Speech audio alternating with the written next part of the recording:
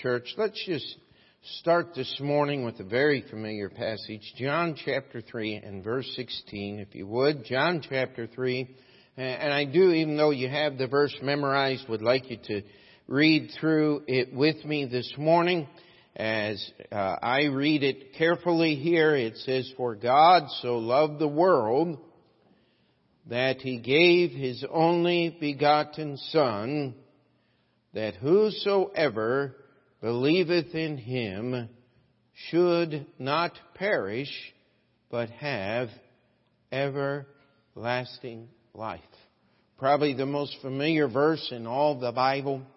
And this morning we're going to try to cover ground that is very familiar to most of us here at Open Door Bible Baptist Church, and yet it is some ground that we need to take time and walk over once again. Our theme this year is to grow in grace and in the knowledge of our Lord and Savior Jesus Christ, is to grow up into Jesus. And I want to challenge you that that cannot happen until you are first saved. And this morning I would like for us to look at God's salvation. Years ago, many decades actually, a man wrote a tract, God's Simple Plan of Salvation. It's been translated into over 100 languages and millions, I believe over 100 million copies of that tract have been shipped all over the world, and many testimonies of people who just read that tract and got saved. And yet I want to challenge you, God's being saved is simple. It is believing on the Lord Jesus Christ. That's all you have to do. It's so simple, even a child can do it. It takes an adult to really complicate things, doesn't it? Yes, we believe in Jesus, but you must keep this, or you must do this, or you must live this way. And what they forget is, if you're saved, the Holy Spirit of God is living in you, and there are certain things that are just going to happen because that is true. And the Bible is very clear about many people who will deceive themselves and think they are saved. And after all, if you would just stop and think about it, who wants to go through life thinking about an eternity separated from God?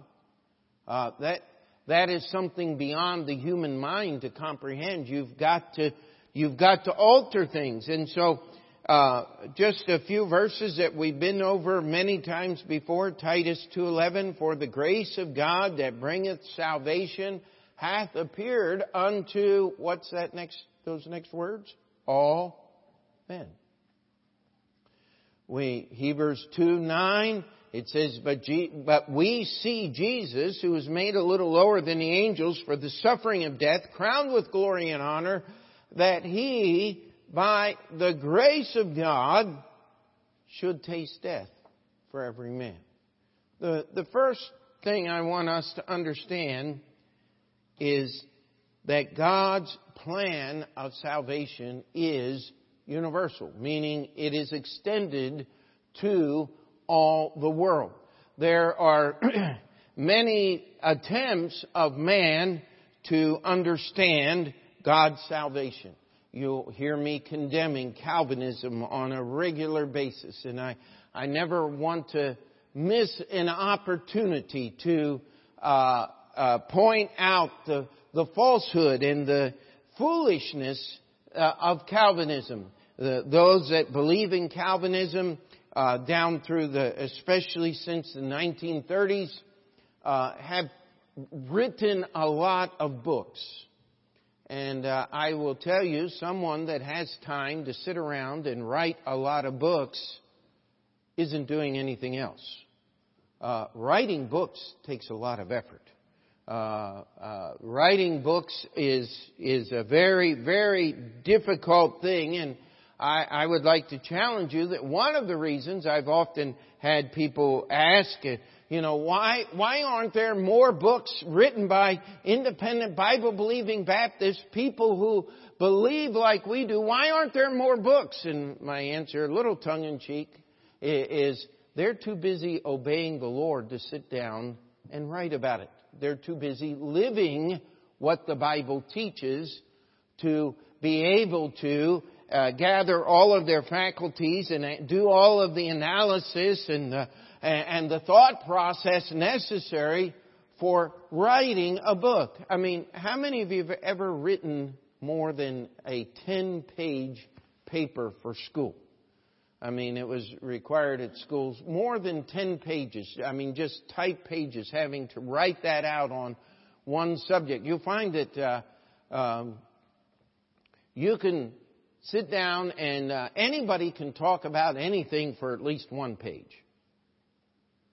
But when you start talking 2 and 3, the people who can produce that much material falls out. When you start having to produce 10 pages of written material, you're going to have to spend a lot of time researching.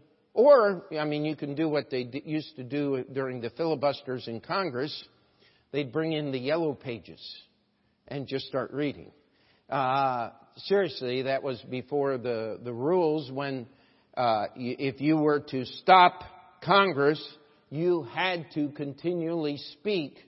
And so they ran out of things to do. They'd actually bring in the phone book or bring in an encyclopedia and just trying to take up the time. And certainly that's not what we want to do this morning.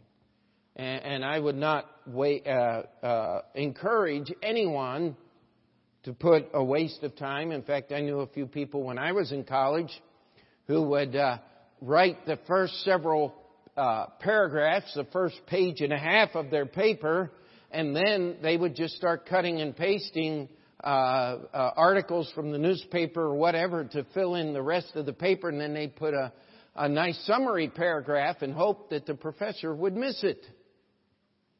Didn't work out too well because the professor read the paper and all of a sudden he starts and he leads through, and of course when you try to fool someone like that, you can guarantee you're going to reap the benefits, which aren't going to be much. But as we read John 3:16, I hope you're still there. It says, "For God so loved" what? The world. God did not love one group of people or one set of people, or as the Calvinists like to say, the elect, that God chose them and then chose everyone else to go to hell. I can't find that in the Scriptures anywhere. I cannot find that God predetermined any person to lose the opportunity for heaven. But I'll tell you, the Bible, let's just turn to Romans chapter 10. Romans chapter 10, if you would.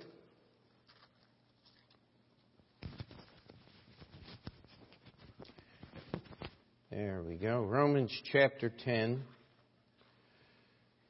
and verse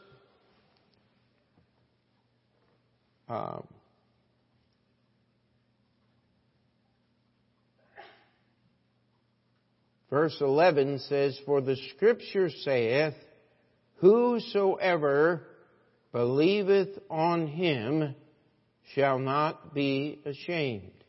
Verse 13, "For whosoever shall call upon the name of the Lord shall be saved." Verse 16, "But they have not all obeyed the gospel. For Isaiah saith, Lord, who hath believed our report? So then faith cometh by hearing, and hearing by the word of God." God wants every human being to be saved. If God could have His way, everyone would be saved. And that leads us to the second group of people who try to explain salvation. The Calvinists said that God's salvation is reserved for this little group of elect that God has chosen to be saved, and God has chosen the vast majority of this world to go to hell and suffer in torments forever. And that is the God they believe in. And I want to challenge you, a God that could do that is foreign to the Bible. That is not the God of the Bible. And yet, on the other hand, we have what we would generally call the universalist. And they believe that God is so loving and that God's salvation is to all men and that God eventually will save all people. The only problem is Calvinism is a blasphemy of God's love. It makes God a vindictive God who picks His special little people and then judges and destroys everyone else.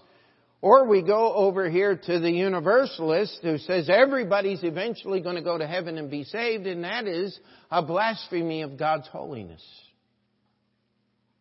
That God will take everybody's sin, since Jesus has paid for it, and just forget that it ever existed. No, I want you to understand that God stands directly in the middle of man's false attempts to reason of God, reason out what God has done, and God gives us an opportunity to be saved.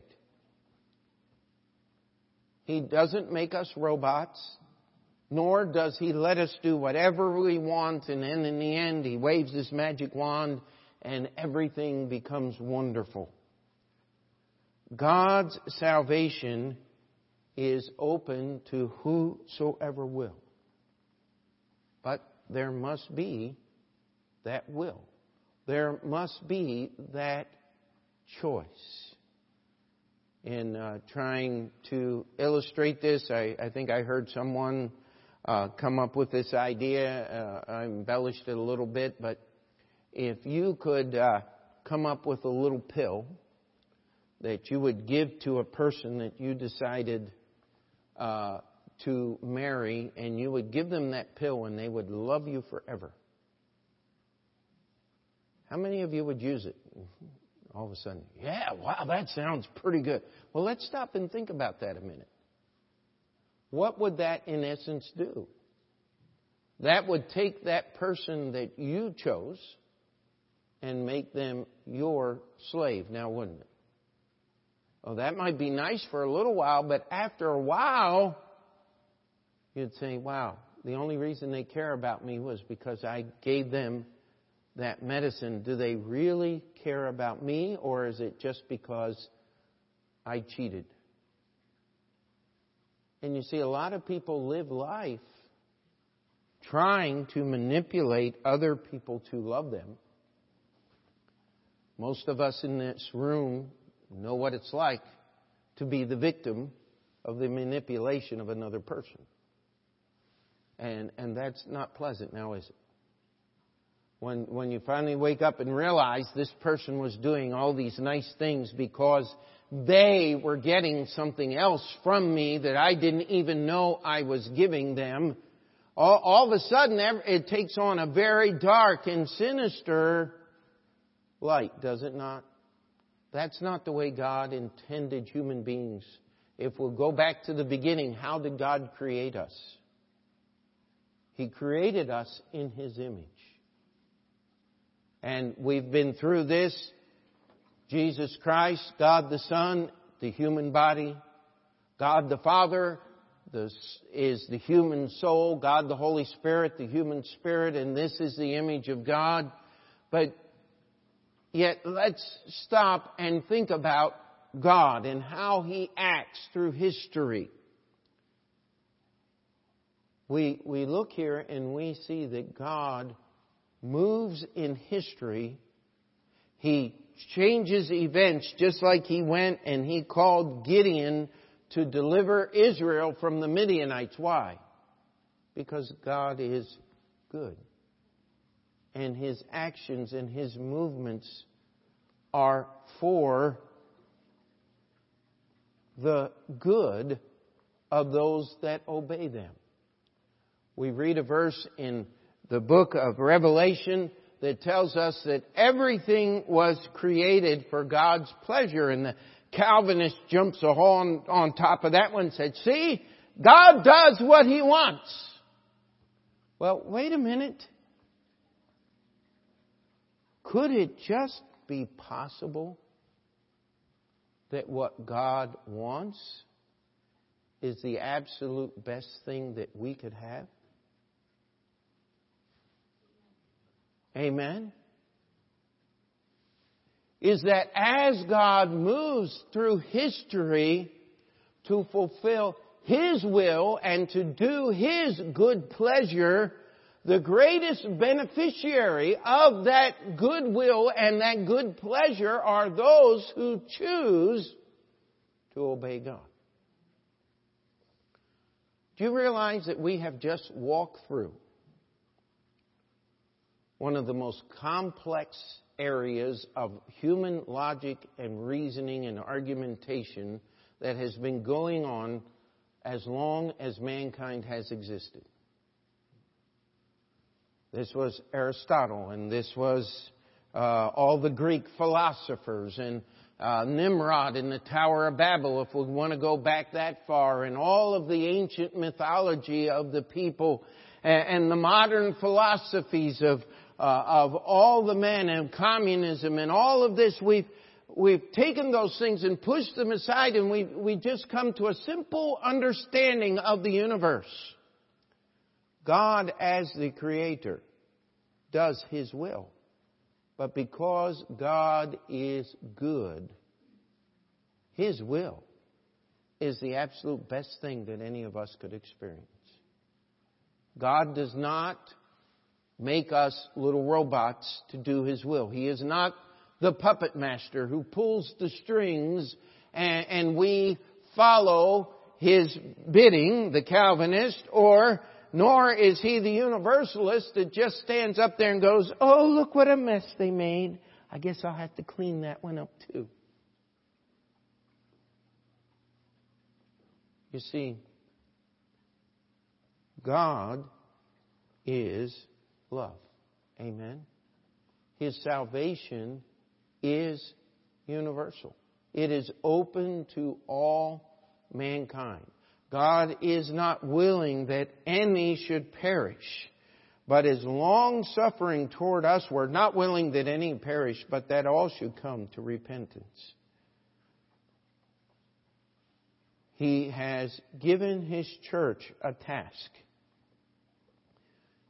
I want to challenge you that no one else has this task.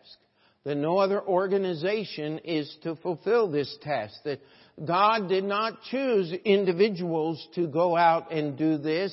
He chose and ordained His church. He says, but ye shall receive power after that the Holy Ghost is come upon you, and ye shall be witnesses unto me both in Jerusalem and all Judea and in Samaria and unto the uttermost part of the earth.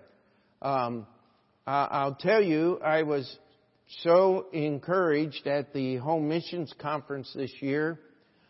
It was just a great time. And we were not only able to give, but praise the Lord, Andrew and the Community Baptist Church received a great offering there that's going to put them just, this close to being able to pay off the entire building when we close, Lord willing, within a week or two. And I do want you to keep that in prayer. There's just been some really wonderful, and several other many other churches and works were helped, and we were able to be a part of that. If you want to know what the future of the United States is, we need to pray. This is an election year. You need to start praying now for these primaries and all the elections that are going on. But I will tell you this. If you want real hope, it's churches being started. And churches being saved. Kept from closing. And that's the beauty of the Community Baptist churches. It was a church, fell into very difficult times, and now we're looking at setting things up so that church will not close. The same was with the Union Baptist Church. For decades, the church had been ineffective and just dwindling down. And now we're just starting to see that rebuilding process begin. And we praise the Lord for that. Jesus commissioned His church. Verses you all know well. And Jesus came and spake unto them, saying, All power is given unto me in heaven and earth. Go ye therefore and teach all nations, baptizing them in the name of the Father and of the Son and of the Holy Ghost, teaching them to observe all things whatsoever I have commanded you. And lo, I am with you always, even unto the end of the world. God has given us the commission to go into all the world. I don't know how many caught caught it, but as they were raising money for the Community Baptist Church out there in Long Island and Andrew, one of the men stood up and said, $100 from such and such Baptist church in Moscow, Russia. And that was Brother Riesener's son. We supported his father for several years while he was there in Moscow, and he's now starting a Russian-speaking church in Vancouver, Washington. Vancouver, Washington. He is there because of health reasons. He couldn't continue, and I'm sitting here listening. We now have the foreign churches helping churches here in America. Praise the Lord. But it's kind of sad in a way that we need help from outside. And part of that is because so many of us, not us, but so many churches, and we're not talking about churches. When I use the term churches, I'm talking about duly constituted, true candlestick churches that belong to Jesus Christ. We have so many of these churches that are failing to realize and failing to understand God wants everyone saved in the whole world. And we have that duty to be faithful here at home and to be faithful unto the uttermost part of the world, because the message of salvation is the same in every language, to every people group. It's believe on the Lord Jesus Christ. Isn't that wonderful? That there's no other message? Isn't it wonderful that we don't have to complicate the gospel? That all we have to do is understand that Jesus Christ, God the Son, was born into the human race. That He lived a sinless life. And that He chose. He submitted Himself to the death of the cross. Because He loved us. He was buried, in 3 days He rose again. The Bible says that if we will believe in the death, the burial, and the resurrection of Jesus Christ, this is the gospel message that we can have eternal salvation. And I want to challenge you that until you take advantage of that grace, there will be no growth in either grace or knowledge or any more likeness of Jesus Christ. That it starts right there by choosing to believe in the Lord Jesus Christ. How many of you remember the day you got saved? The day you put your faith and trust in Jesus and you stopped trusting in good works. You stopped believing in yourself. You stopped praying prayers to get saved. You stopped trying to be good enough to earn God's grace, and you surrendered to the Lord Jesus Christ and you asked Him to save you. I'll tell you, the greatest day in your life was the day that you got saved. Now, the Bible tells us there's a lot of people that aren't going to get saved. Turn to Matthew chapter 19, but I want to read you in Luke 13. Then said one unto Him, Lord, are there few that be saved? And he said unto them, strive to enter in at the strait gate, for many, I say unto you, will seek to enter in, and shall not be able. Matthew chapter 19, if you would. Matthew chapter 19, verse 16.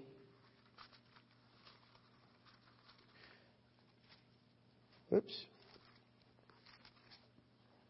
And it tells us here, and behold, one came and said unto him, Good Master, what good thing shall I do that I may have eternal life? He said, what good thing should I do so that I can have eternal life? Later on, Matthew tells us he was a young man. Mark tells us that this man came running and fell down before Jesus. Luke tells us that he was a ruler, and hence we've come up with the name for him. We call this man the rich young ruler. He comes to Jesus and he asks a simple question. I want to have salvation. What do I need to do? Now, number one, he's asking the right man. Amen? He was asking the right question, was he not? And of course, we know that Jesus gave him the right answer. But he didn't take it now, did he? You see, Jesus gave him the standard answer that he was expecting. And let's just read on here. In verse 17, and he said unto him, Why callest thou me good? There is none good but one, that is God. Now what Jesus was doing here was addressing the first and foremost problem. He says, you don't believe that I'm God. Here's the problem. You do not believe that I am whom I say that I am. And because you do not believe, nothing else really matters. And then he says, if thou wilt enter into life, keep the commandments. And verse 18, he saith, which? Jesus said, thou shalt do no murder, thou shalt not commit adultery, thou shalt not steal, thou shalt not bear false witness, honor thy father and thy mother, and thou shalt love thy neighbor as thyself. The young man saith unto him, all these things have I kept from my youth up. What lack I yet? Now wait a minute.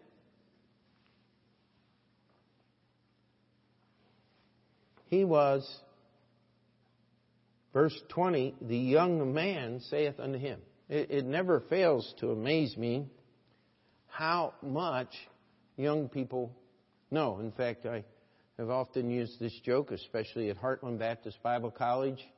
Our colleges are the greatest repository of wisdom known to mankind because the students show up knowing everything and leaving realize they know nothing. So all of a sudden, where did all of that knowledge go? Well, the simple truth was, it's not real, is it? And this young man looks at his young life and he says, I've done all those things. You know what he was admitting? It's not enough. I still have no assurance that I'm going to spend eternity with God. And so Jesus then cuts to the heart of the matter. And let's just read it carefully here. Jesus saith unto him, verse 20, If thou wilt be perfect, go and sell that thou hast, give to the poor, and thou shalt have treasure in heaven, and come and follow me. But when the young man heard that saying, he went away sorrowful, for he had great possessions. Do you see what's going on here? Some people have taken this passage and said, well, listen, if you'll give everything away and sell all that you have, you can go to heaven. Is that what Jesus said? No. He said, and follow me. You see, the reason our attention is drawn to selling all that he has and giving it all away is because that was the reason he wouldn't follow Jesus. What Jesus was simply saying is, you've got to give up everything and follow me alone. Because salvation comes from Jesus alone. Amen? God wants everyone to be saved. But not everyone is willing to let go of everything and follow Jesus. Do you want me to tell you what makes that thing work? Is understanding who Jesus is. If Jesus is God, and the Bible says that He is, if you believe that Jesus is God, is there anything that you would hold on to rather than to hold on to God? All of a sudden it becomes very simple, does it not? It's not that difficult if we understand who Jesus is. That's why Jesus hit this man right between the eyes at the very beginning. And He says, why callest thou me good? You don't believe that I'm God, and until you believe that I'm God, you're never going to let go of that which you have to hold on to something you don't believe in. And yet I'd like to challenge us today, in our service for Christ, why do we allow all these things we can hold on to distract us from holding on to God? For trying to, as Paul put it in Philippians 3, trying to apprehend that for which we are also apprehended. God has us.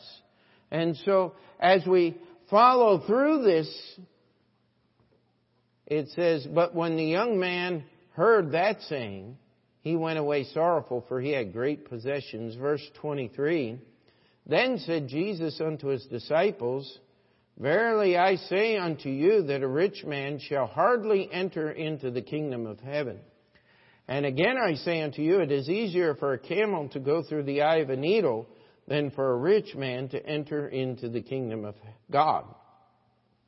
And when His disciples heard it, they were exceedingly amazed, saying, who then can be saved? But Jesus beheld them and said unto them, with men this is impossible, but with God all things are possible. You see, God wants everyone to be saved. But not everyone will be saved because they refuse to let go of that which they have in their hands to get a hold of that which only God can give. And the element that is missing is faith. And I want us to just think about faith for a minute. Faith, first, must help us understand one thing. That God is holy and that we are sinners. And one of the great things that's missing from our world today, and I want you to pray, I'd like to, in my mind, I hope to preach a whole sermon about this in the near future, but on conviction. It's something that we don't spend a lot of time on. What we're talking about is the Holy Spirit giving us an understanding of who we are and who God is. The Holy Spirit giving us an understanding of how sinful we are in the eyes of a holy God. It takes faith. It takes listening to God's Word and believing it to begin to understand and open our eyes to see our sinfulness. We need faith to understand that there is only one way of salvation. You see, people look at the foolishness of Calvinism and they say that can't be true.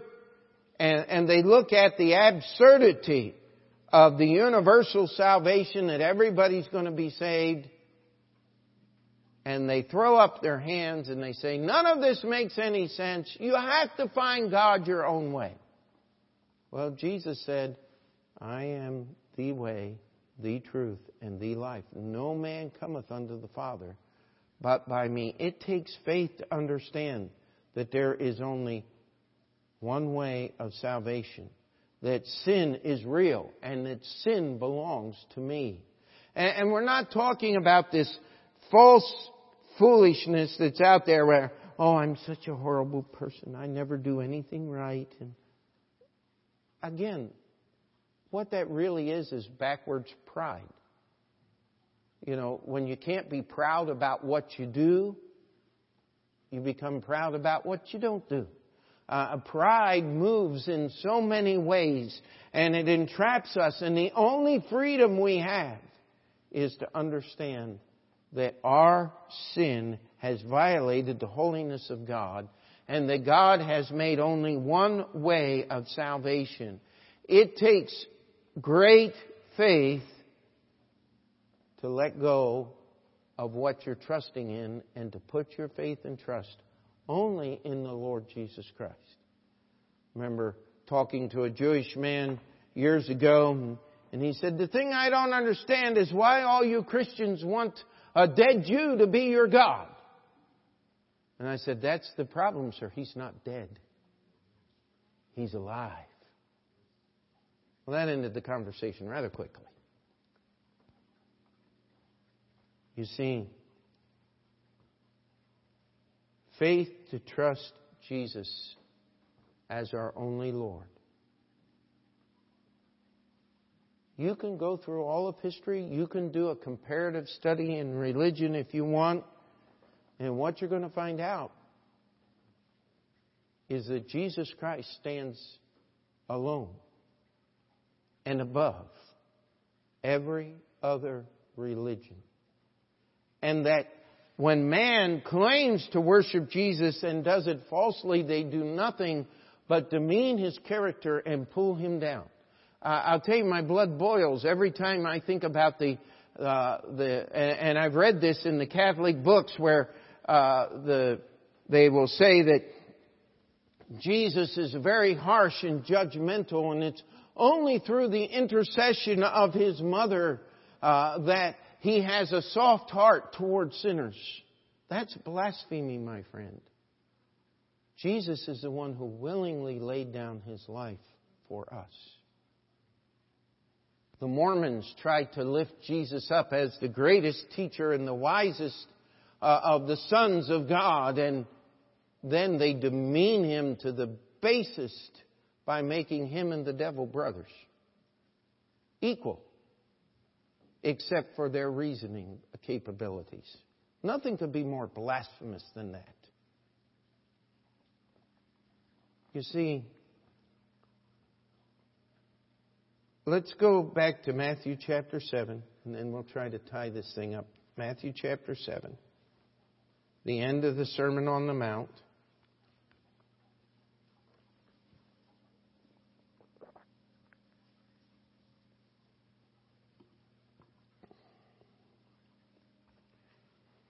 And as Jesus is closing down this sermon, verses 13 and 14, He says, enter ye in at the strait gate, for wide is the gate, and broad is the way which leadeth to destruction, and many there be which go in thereat, because strait is the gate, and narrow is the way which leadeth unto life, and few there be that find it. Now that's a terrifying statement to me. It says, few there be that find it. Did we have a God who makes salvation especially difficult so that people cannot find it? No. If we were to go back to Romans chapter 10, it would say the Word of God is nigh thee, even in thy mouth. That all you have to do is confess with thy mouth the Lord Jesus, and shalt believe in thine heart that God hath raised Him from the dead. Thou shalt be saved. Why are there few that be that find it? Because, as the rich young ruler, we will not let go of that which we have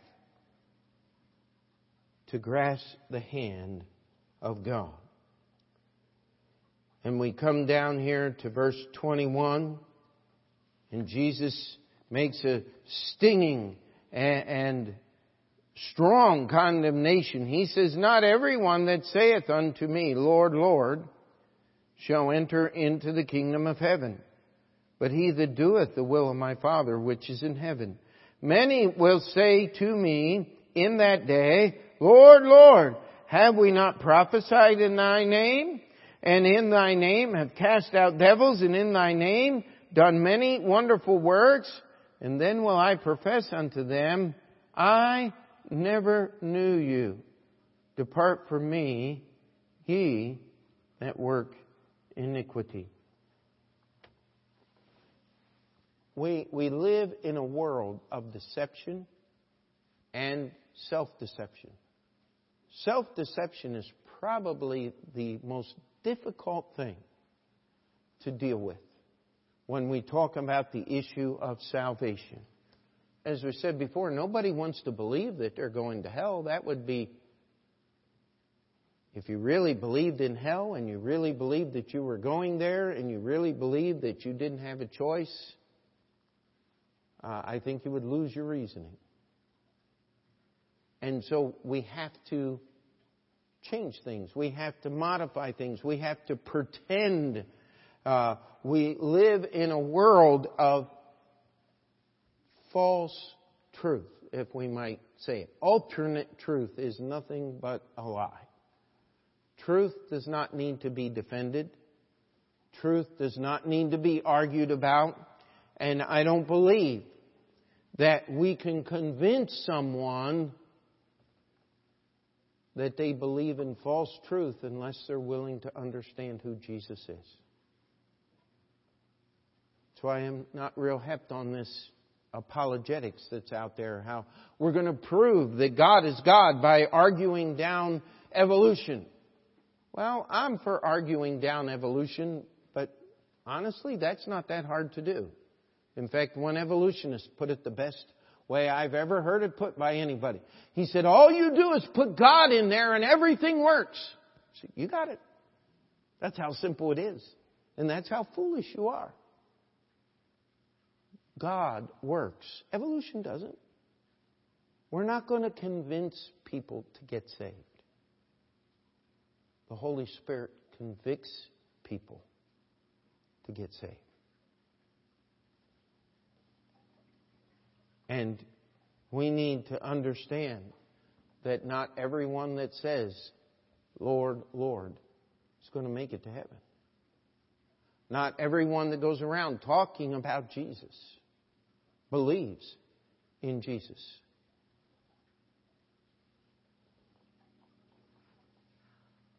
You see, we have the next story here of the two houses. And how many of us are not familiar with this? I mean, the wise man built his house upon the rock, amen, and the foolish man built his house upon the sand.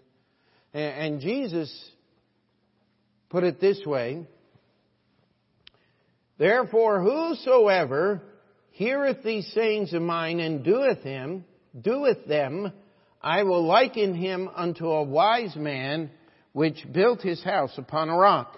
And the rain descended, and the floods came, and the winds blew and beat upon that house, and it fell not, for it was founded upon a rock. And every one that heareth these sayings of mine and doeth them not, he shall be likened unto a foolish man, which built his house upon the sand. And the rain descended, and the floods came, and the winds blew, and beat upon that house, and it fell, and great was the fall of it. Do you realize that Jesus came to the Jewish people as their Messiah? And you have to understand this, that in order, when the Bible talks about Jews in the Bible, capital J-E-W, it's talking about the religious leaders. It's talking about the scribes and the Pharisees and the priests and the lawyers and the Sadducees and all these different groups of Jewish people. But one thing that they all had in common was they were familiar with the Scriptures. They were people who studied the Bible and read the Bible every Sabbath day. they did not have copies of the Bible like you and I have that they could carry around with them. But they were people who were familiar with the Scriptures and all of these things. And yet when Jesus went into the synagogue in Nazareth and said, this day these words are fulfilled in your eyes, what did they do? They scoffed at Him. They said, this can't be. Who in the world do you think you are? Jesus said, if you'll take these words and you'll do them, you're like a wise man that built his house on a rock. If you hear these words and you don't do them, you're like the foolish man that built his house on the sand. One is destined for glory. The other is destined for an eternity of separation from God. And the question that we put before us today is, number one, you can't grow in grace till you get saved. You can't grow up into Jesus until you've become His child.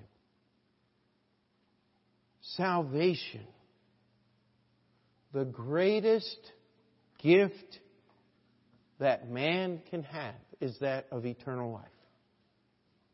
What did Jesus say? He said, what is a man profited if he gain the whole world and lose his own soul? And yet, if we'll stop and think about it, when is the last time, as we approach God, is when we thought about God, is when we sang hymns like we did this morning, He lives and there is power in the blood and heaven came down and glory filled my soul. When is the last time we thought and really understood and really grasped that I have something that if the entire world could be valued, it wouldn't buy 1 second of God's salvation. And yet I have it if you believed on the Lord Jesus Christ. And we just go, okay, next point. Wait a minute. That's the only point. That's where it starts. That's all of life. Every false religion sets salvation as the finish line. Isn't it amazing that Calvinist says you can't know whether you're saved or not because you cannot determine whether you're part of God's elect? Only God knows that. And so you will have to wander through life and hopefully you'll fall across the finish line someday and realize that you're part of God's elect. And over here in the Universalist camp where everybody eventually gets saved, you can just don't worry about God. Just do whatever you want because God's going to save you anyway. And we wonder why people out there in the world who listen to all of this foolishness wonder why we're crazy. And there's only one answer for that. That's taking this truth to the world in which we live. It's helping them understand. And that doesn't something you and I can't do. Only the Holy Spirit of God can bring conviction. But how do people get faith? Faith cometh by hearing, hearing by the Word of God. We must be faithful to the Word of God. We must be faithful to understand, to realize, to ask God to work in our hearts and minds to help us truly understand what it means to be born again the Bible way, to be saved eternally. Last two verses, we're done. Matthew chapter 7, verse 28. And it came to pass when Jesus had ended these things that the people were astonished at His doctrine. For He taught them as one having authority and not as the scribes. you really want to be on everybody's bad list, be sure of what you're doing. Be convinced, regardless of what anybody says or thinks, that you're right. And I will promise you this, people will hate you. Because they don't know. And when you say you do, who do you think you are? Well, listen, I am not one whit different than you, except for this. I've let go of everything that I can put my hands on and hold. And on August 28th, 1977, I reached out and Jesus took my hand and He's never let go. You know what? There is no greater truth. There is no greater gain. There is no more wonderful thing that you can attain to than having the testimony of a sinner saved by the grace of God. Born again through the power of the Holy Spirit, believing on the Lord Jesus Christ.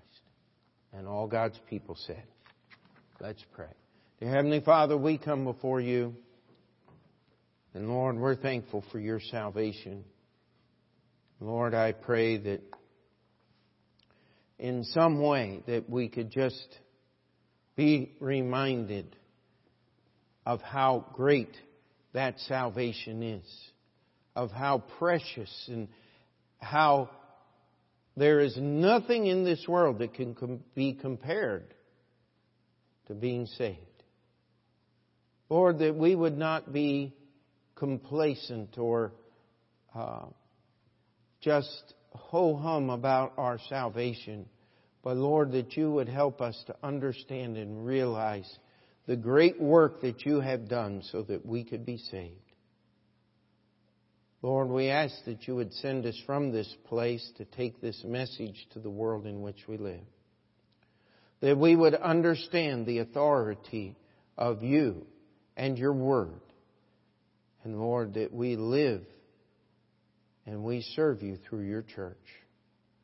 We ask that You would do Your work in each heart and life here today. It's in Jesus' name we pray. Amen. Let's take our hymn books, 508.